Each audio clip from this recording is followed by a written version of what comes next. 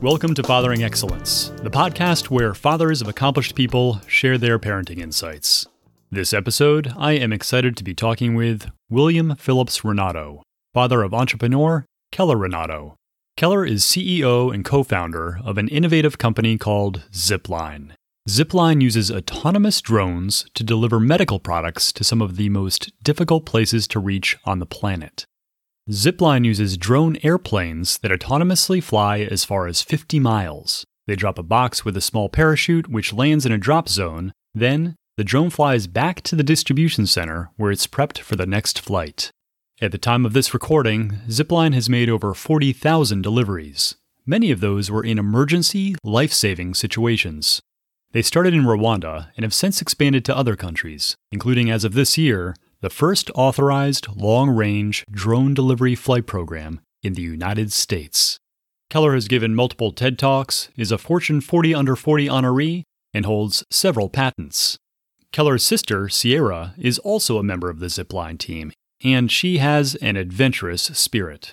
In fact, she spent a good deal of time doing something I've only dreamed about, living in a van and traveling from rock climbing crag to rock climbing crag.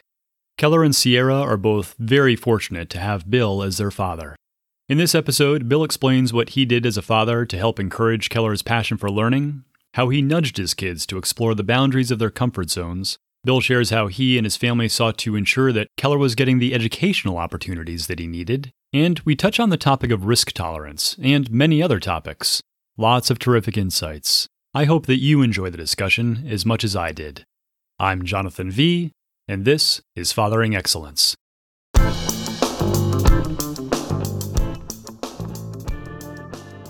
Bill, thank you for being here today.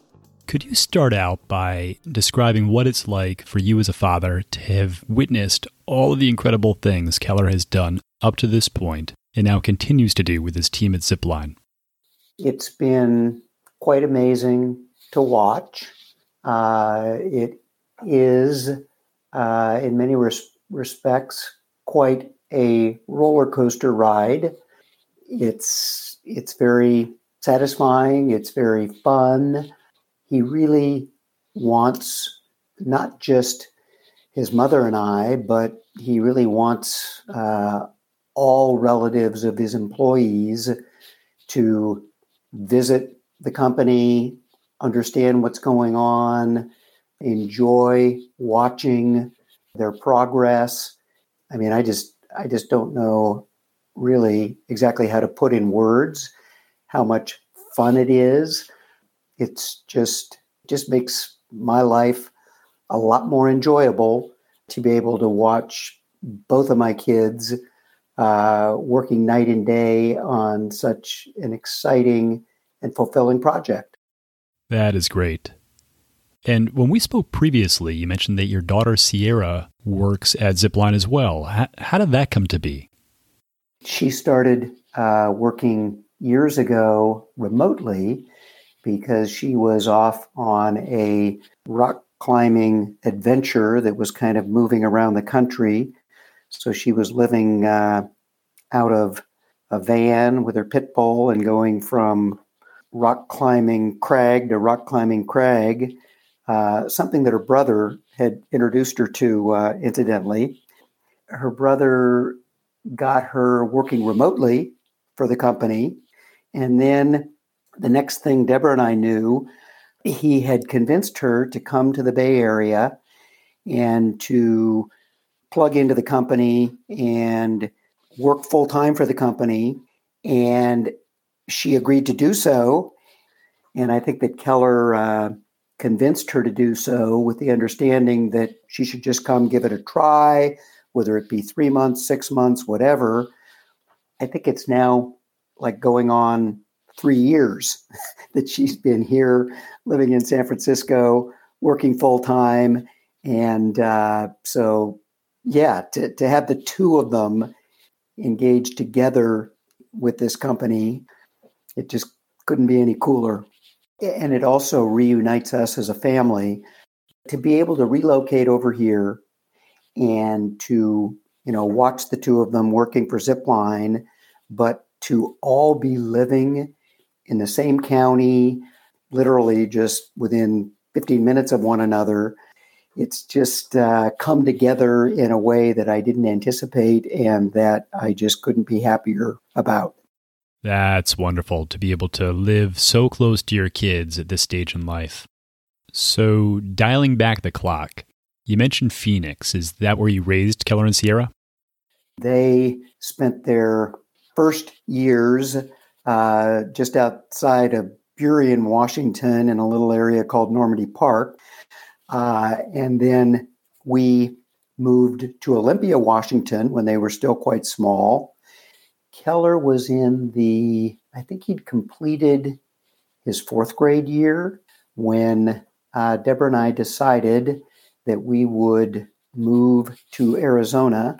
They were then raised until they went off to college right there in Phoenix, Arizona. How would you describe home life, and what were Deborah and you doing at the time?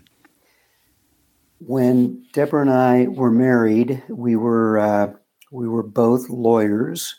Once Keller was born in 1987, Deborah decided that, what we decided collectively, I guess, that she would be a stay-at-home mom. And talk about not seeing things coming. I could remember being a little surprised that she was willing to take on that role, but she eagerly took it on. And so my role was to work hard as a trial lawyer, and Deborah stayed home and took care of the kids. Were there particular aspects of parenting that were more your responsibility than hers?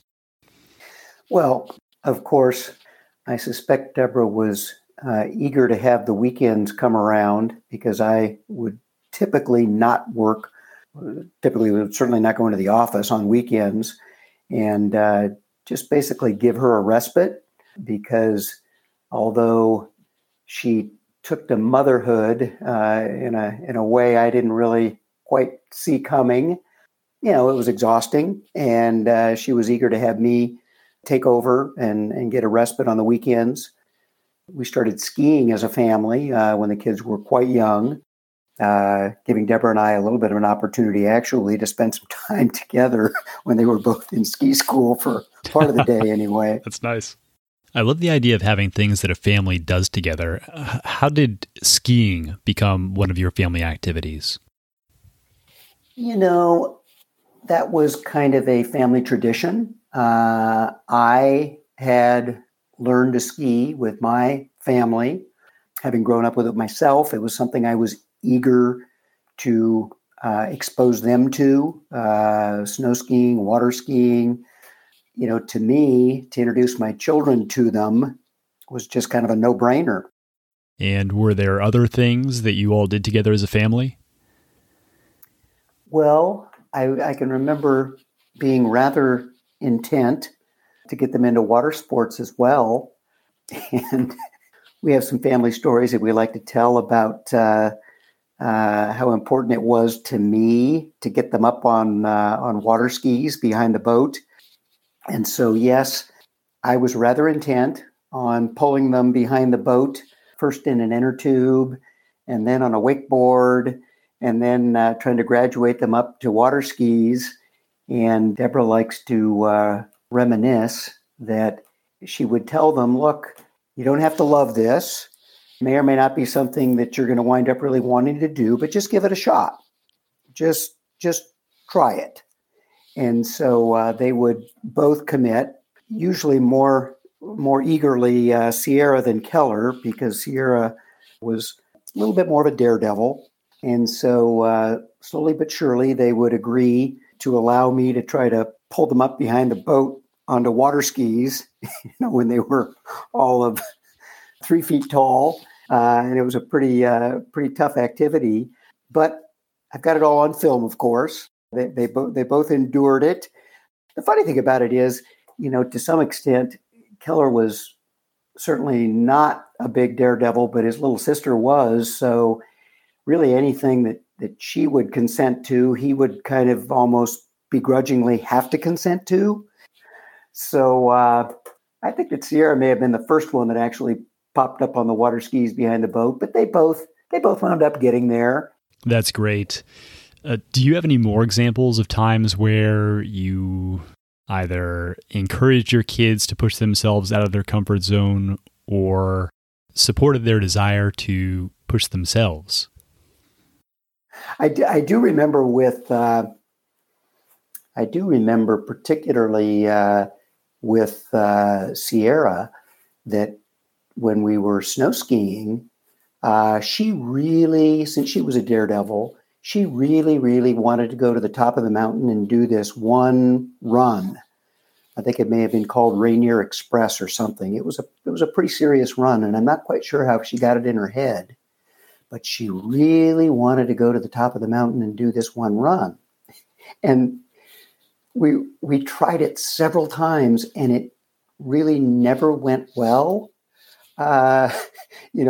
She wound up kind of skiing down, with me holding her by the shoulders and kind of holding her up in between my skis because it was such a steep mogul field. But children are amazing, 2 months later or something, she would want to give it another try. She'd want to go up there and do Rainier Express again. And I guess I can remember fanning that flame or encouraging that activity, maybe even to some extent to her mother's annoyance. But I just thought, hey, if that little girl wants to repetitively try to do Rainier Express, by golly, we're going to make that happen. That's wonderful. So Keller sounds like he was not a daredevil per se compared to Sierra. How would you describe Keller as a kid growing up? An enthusiastic learner, extremely curious, a huge reader. I mean, Deborah read and read and read to him, and he took to reading and loved to read. I think he still remembers every single book he's ever read, and that number is growing exponentially as we speak, probably. He's a bit of a free spirit too. It's just that when your little sister is a daredevil, sometimes the perspective is a little different. Right.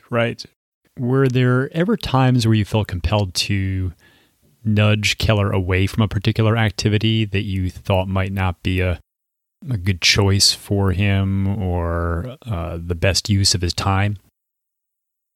I guess what I'd say in answer to that question with Keller is I figured out rather early on that, there were things that I might be interested in and that I might want to share with him.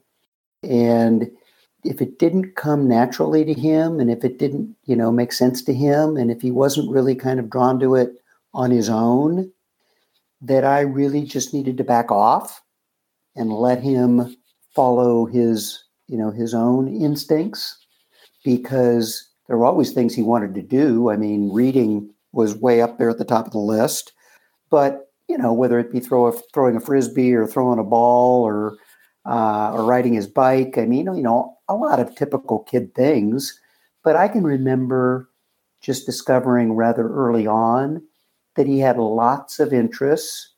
He was very curious, and that my best role was probably just to keep him safe and allow him to follow his instincts and do what kind of appealed to him, rather than, trying to guide him into things that interested me. That's something that I've struggled with as a father. There have been times where I've tried to get my son interested in something that I'm passionate about, and he has had no interest in it, and I probably should have cut bait sooner than I did. Are there any examples of when you went through that with Keller? I had grown up loving my Stingray bicycle and riding it for hours and playing basketball with the neighborhood kids.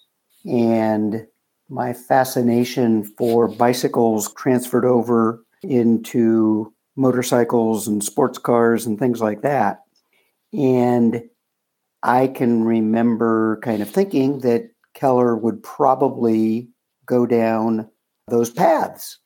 And he really didn't. I don't really remember him showing much interest in basketball. He was excited about skiing, and I had that, and I loved that because it was something that I was also passionate about that I could share with him.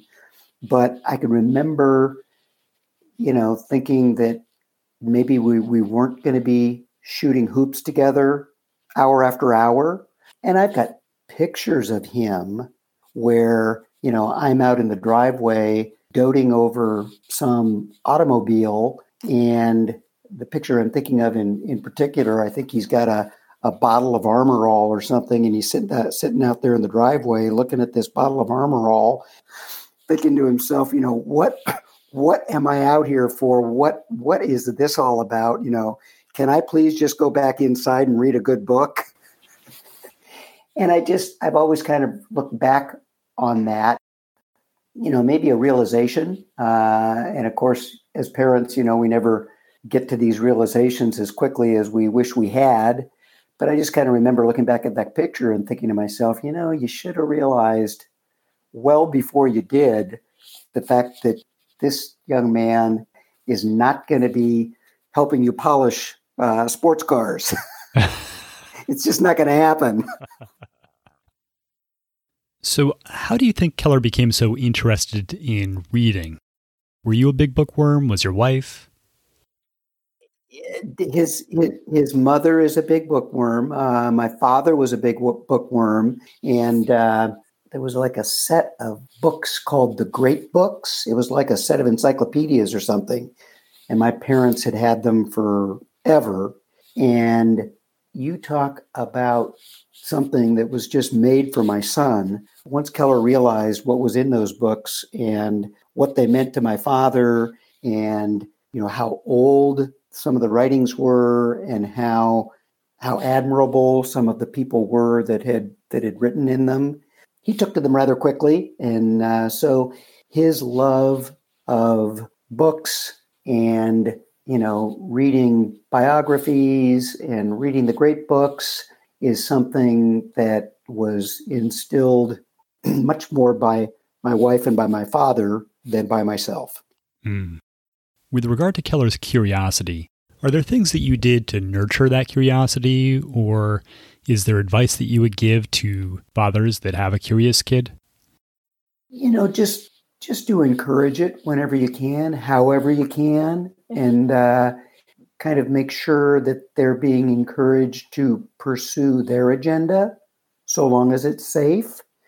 And so the way I was looking at it, curiosity and being an enthusiastic learner was going to work quite nicely in terms of encouraging a child to go out and educate themselves in whatever fashion made sense to them, and to encourage it, enable it, but also kind of to stay out of the way and let them develop things as they were intended to.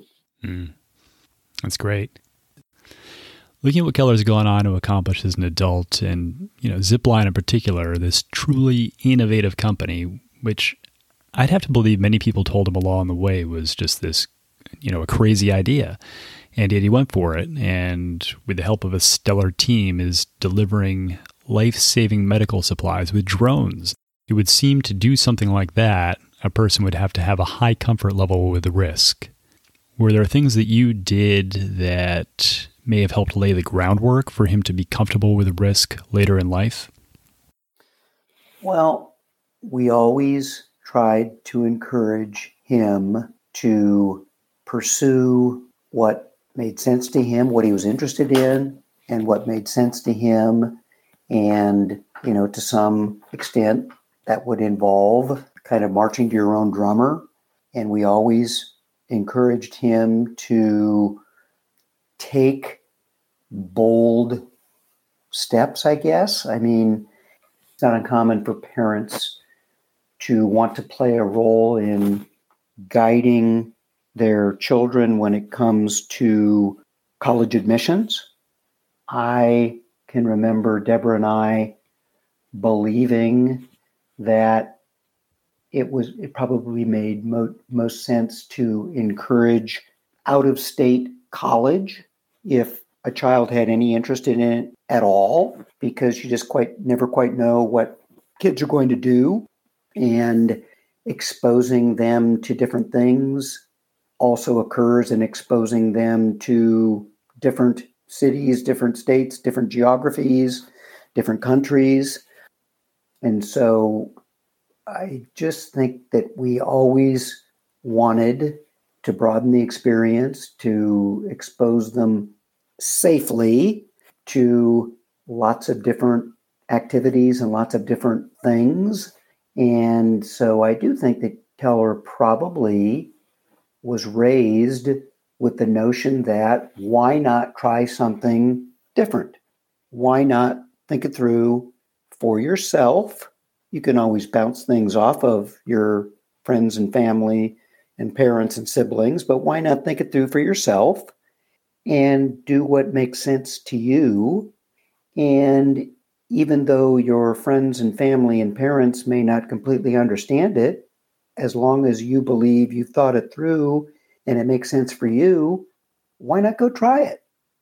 I mean, I can remember many times talking with Deborah and being kind of almost reassured by her, because she's probably better at many of these things than I am, and this is certainly one of them, to, leave the nest, leave the state, go to the East Coast, leave a safe job to start something new. What have you got to lose? What's the downside? That has always been certainly his mother's attitude, and I have tried to jump on board, because although I'm not naturally like that, it made sense to me.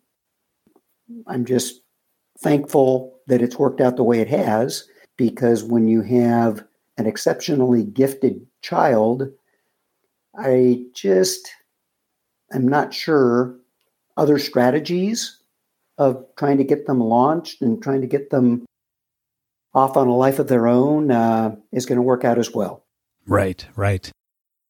Was there a point in time, or were there times where you saw Keller was different? Something that may have foreshadowed these incredible things that he went on to do later in life? Well, I mean, to me, since I'm not sure that anybody would have described me as an enthusiastic learner, this was all kind of new to me. So just to see a child that was just naturally so doggone curious and could, just sit there and read and read and read, and then ski for 3 hours and then get in the car and go back to the book. To me, it always looked a little unusual because he was just so much different than me. But the other thing that I can remember being kind of struck by is that he seemed, particularly as he got to be a middle schooler and a teenager, it began to be apparent that not only was he going to, march to his own drummer, but that he seemed pretty impervious to peer pressure. He was probably going to do what made sense to him and what he wanted to do, regardless of what was going on around him and what may have seemed popular, if you will, to the other kids in school with him. I thought that was unusual. I can remember thinking that it was probably a good thing. Just like his being so curious, I thought was good, because I thought that would make him study and expose him to lots of things and, make him a more interesting person in the long run. I can also remember that thinking that if he was kind of impervious to peer pressure, that was probably a good thing, nothing to be discouraged. And don't get me wrong, he was always popular. I think it was always kind of easy for him to entertain the other kids. But, it was kind of going to be on his terms, because he had a pretty good idea of what he was interested in and what he wasn't. And by golly, he was going to do what he was interested in. With regard to academics, were there any particular challenges that you encountered with Keller? There were a couple of things in that area. Number one, it was a bit of a challenge to find the right environment and the right teachers, because he learned pretty early on what a good-looking teacher looked like and what somebody going through the motions looked like. And, he really gravitated towards good teachers. And, I can remember thinking that it was important that we support him in an effort to find such educators and to be pretty heads up about doing what we could to find him the right environment for his education. He would get bored very easily. So if the educational environment or the teacher was not up to the task, could not challenge him, he'd get bored. He'd lose interest, and we would kind of see it as a missed opportunity. So that was a bit of a challenge to keep him interested and keep his attention. And it's hard. He was in public schools in Olympia. He had some very good teachers who were very well-intentioned and hardworking, but, they've got the full gamut of all of these kids of different levels and abilities, in the second, third grade. But I think that we were able to detect it from talking with him about it and then trying to work with him and being quite candid with him about, the fact that that wasn't a good thing. And we were going to try to make a change in that area. I mean, to the point where later on in his educational experience, once he got to Arizona, he wound up with a math teacher in high school, where I can remember he was kind of just joking with us about how terrible she was. And he was kind of, by now, he's early in high school now, so he must have been ninth grade. And, he knew darn well what a poor teacher looked like at that time. And he had loved math, and he knew that this teacher was terrible. And, I'm afraid he may have tortured her a little bit. I think she was also a new teacher, but apparently there was a principal in the class observing one day or something, and this poor woman called on Keller, and Keller said something like, look, I'm doing the best I can. I just wish you'd quit hitting me. And of course, the comment was totally designed for the principal and had no factual basis, but he was so appalled and he was so disappointed and unhappy with this young woman that that's the tact, I guess, he took at that time. But the other thing I'll say is, at that point, he was in what was thought by many to be kind of an elite private high school in Arizona. And he determined, largely on his own, that the teaching wasn't particularly elite across the board, and that some of the behavior he was seeing of his classmates was just kind of silly. It didn't seem really focused on education, and some of the things he saw just seemed so goofy to him that he basically said, I think I know what you guys, meaning his parents, are paying for this educational experience, and I'm just not sure it's worth it.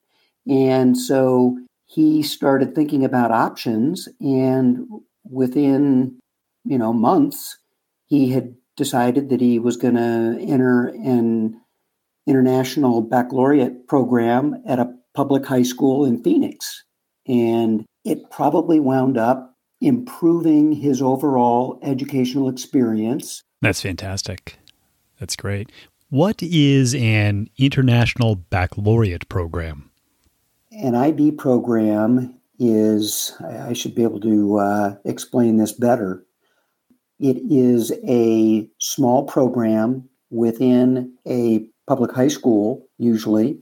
And I think that they originally were designed and intended to help educate children that were here in our country from other countries for whatever reason. But they have a much looser itinerary program set up, allowing you to tailor the experience more to individual children. Jonathan, I'm not doing a very good job of explaining this, but it enables high school kids to go at their own speed, much better, perhaps graduate much earlier, but you have to be admitted into the IB program. It usually takes a bit of an enthusiastic learner and maybe a bit of a gifted student to get in. It's kind of almost like an honors program. But, they usually have teachers that are interested and well-equipped to really fan the flames, if you will, of students that are ready to be accelerated and to be challenged. That sounds terrific. Wow, that really sounds like a wonderful place for a student like Keller. It worked out very, very well. He was very interested in helping to kind of design his own educational program that could allow him to do the things that he was interested in and study the things that he was interested in. So yes, it was a very, very good fit for him at the time. When it came time for the college search, it sounds like you encouraged him to consider out-of-state schools and to broaden his horizons. Were there other things that you did to help him navigate that process? Not really. I mean, we did all the typical things. I think he worked with a private counselor a little bit to help him figure out exactly how to go about it and focus himself on, what kind of a program he was really looking for. And I think that he decided the humanities, liberal arts were important, probably more important than anything. But I mean, we're talking about a kid, Jonathan, where literally he would change his favorite topic year to year.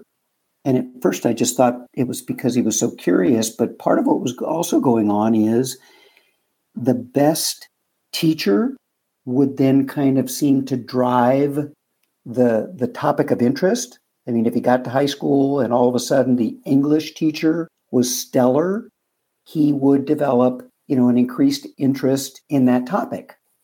So I can remember just wanting to help him sort it out. No preconceived notions here. You don't want to go into a profession just because your grandfather did or your father did or your mother thinks it's great. Figure it out for yourself and then look for programs that really fit you. And so I think he did that and decided that, there were 3 or 4 particular universities in our country. They were, I don't think he applied at all internationally. They were in our country that would meet those needs and, just facilitated all that and wound up where he had some good options. Well, it sounds like he had some really good options, having been accepted to Harvard, so nice job. Switching gears a bit, how was it that Keller became interested in rock climbing? My kids grew up around the outdoors, but the rock climbing is not something that we introduced them to. Keller had a job at a pizza restaurant in Arizona when he was in high school. And there was a young man that he met there that had picked up rock climbing and wanted to introduce Keller to it. And he did, and Keller just took to it, just immediately. He just took to it like nobody's business. I think that it was a combination of indoor and outdoor. And he fell in love with it, and he's been in love with it ever since. He introduced everybody that he comes in contact with because he thinks that everybody ought to be rock climbing. And so it is now the family activity of first choice. We rock climb together as a family. Deborah and I have our shoes and harnesses and are right out there climbing along with them. The degree of difficulty is a lot less on the routes that she and I go up than the ones that Keller and Sierra go up. But, once again, there's an example of encouraging something that may not have made a lot of sense to me originally. I remember the first time I ever went climbing with Keller. It was at Rumney in New Hampshire, and we drove up there from Boston, where he was going to school, going to college at the time. And it was totally new to me, and it was a little frightening. I did not understand the gear and the technique and all of the protocols, and I trusted Keller's judgment that there wasn't anything reckless or hopefully very dangerous going on, but I had to have faith in my son, and I had to be open-minded about it, and I was, and we've always encouraged climbing with ropes and a lot of redundancy in terms of the safety equipment. And so, Keller took to it. He took to it with a vigor and a passion that I'd never quite seen before. I mean, he had taken to Legos, he'd taken to computers, he'd taken to books, but this was a real passion. One of the things that fascinates me about Keller is that he continues to climb to this day at a very high level. As busy as he must be at Zipline, he's climbing at an elite level, Correct. A level not a whole lot of people can climb at, and it requires maintaining a high level of fitness in order to do that. Correct. So how did he become so good at managing time to be able to excel at multiple things at once? Well, I think it goes back to not having any fear of failure and being encouraged to pursue what interests you. We've always encouraged to do all that you think you're capable of. I mean, who's to say what another individual is capable of?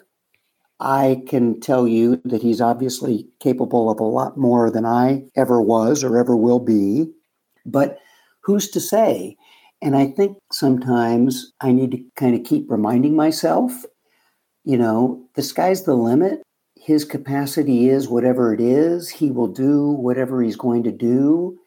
And I need to make sure that my own fear doesn't in any way rub off on him. I mean, sometimes I think as a parent, you can worry that maybe a child is taking on too much. Maybe a child is exposing themselves to a little too much risk or a little too much danger. I'd be lying if I said sometimes I haven't felt those things about both of my children. But I think you got to be a little reserved and a little deliberate, a little careful about expressing those things and really poking your nose into those things. I mean, sure, we all want to keep our kids safe, but boy, oh boy, drawing that line, I think can be super difficult. I know that there are some parents that probably think that at times we've exposed our children to too much. I know there are probably some parents that think that sport climbing with ropes, involves danger that needn't be there. But that's just never been our way. I mean, heck, I can remember some of his classmates' parents thinking that I was abusing my children when I forced them to learn how to drive on a stick shift. I mean, it's not like they were learning how to drive in Seattle even. This was Phoenix. My God, there's not a hill in sight. How could that be risky or dangerous? I thought they were silly. But people view risk differently. I think that those parents must have thought, wow, that's driving a manual transmission car is difficult. I never learned how to do that. How can you do that to your children right out of the blocks when there are all these cars with automatic transmissions? It's like, well, I think they're going to be better in the long run if they learn on a manual. You know, as driving automatic, that's easy. So managing risk, exposing your children to risk, being willing to watch your children do some things that are risky, or, you know, whether it's risky from a danger standpoint or just risky from a economic, financial, educational standpoint. It's hard. I know it is. And we've probably been very lucky, but I would encourage parents to think outside the box a little bit and to try to push themselves to allow their children to experience risk maybe a little bit more. That's great. Great advice. What do you think some of the things your wife or kids might say to describe your parenting style? I think they would both look back on and credit my style with encouraging them to be active, undertake sports, undertake them and give them a chance, whether they initially looked interesting to them or not. As a matter of fact, I never really closed the loop on one story I wanted to tell you, and that is when our kids were little and we were trying to get them to do things. For instance, when I was trying to get them to water ski, we would say, well, you don't have to like it, but you have to try it just once. You have to give me 10 minutes and you have to get your life vest on and get in the water and just give this a try for 10 minutes. Just give it a try, and then we're done with it. We can go do something else for the rest of the day. Well, guess what? A few years ago, when the children were encouraging us to outdoor sport climb in all kinds of different weather, I can remember hearing them use those same words with us. It's like, Mom, you don't need to love this. You may or may not want to do this all day long, but you need to just give it a try. You need to give us 15 minutes. You need to get on the rock, and you need to give it a try. That's great. How did that make you feel? Well, you know, when you hear your children using strategies against you that you once used with them, I think mostly it makes me feel pretty good. That's great. I imagine my first reaction would have been, I wish I hadn't have taught them that. And then I would have felt how you described. Yeah, there is a little bit of that. Reflecting back on it all, what's something or some things that you would have done differently? Well, I would have worked less and spent more time with them. I mean, I'm the guy that got up at 5 a.m. so that I could get into the office and get my work all done, so that I could get home by 3 o'clock in the afternoon, so that we could all go out on the water together and I could pull them behind the boat for 2 or 3 hours. Keller wouldn't let me do that, but his sister would.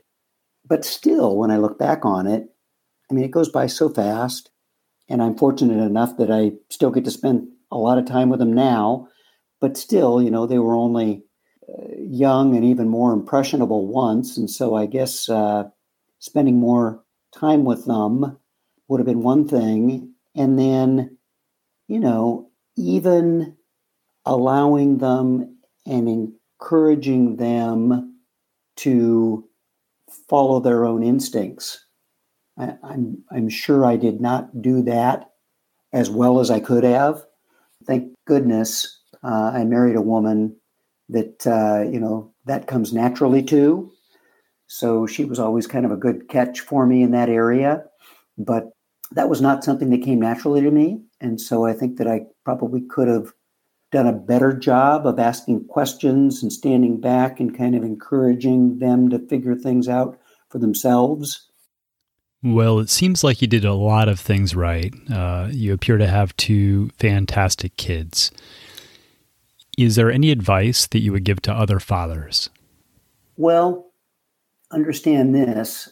When your kids are small, it's so exhausting. You invest yourself so thoroughly, not knowing, how this is all going to work out. But it often does work out. And what you wind up with is something so precious. I mean, I now have 2 children that, in essence, I can rely upon for absolutely anything. I had a situation just where Sierra called me and said, "Dad, I've talked to Keller. We think you ought to come home now." And it was because of the COVID-19 developments and the fact that I was out of state and things were exploding.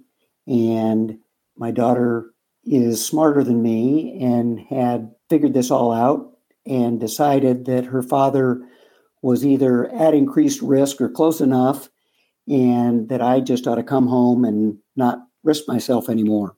And it's just amazing how quickly nowadays and easily it was for me to say, you know what, if my 30-year-old daughter has spoken to her brother and the two of them think I ought to come home right now, I'm bailing out of this office and I'm heading back to the Bay Area right now.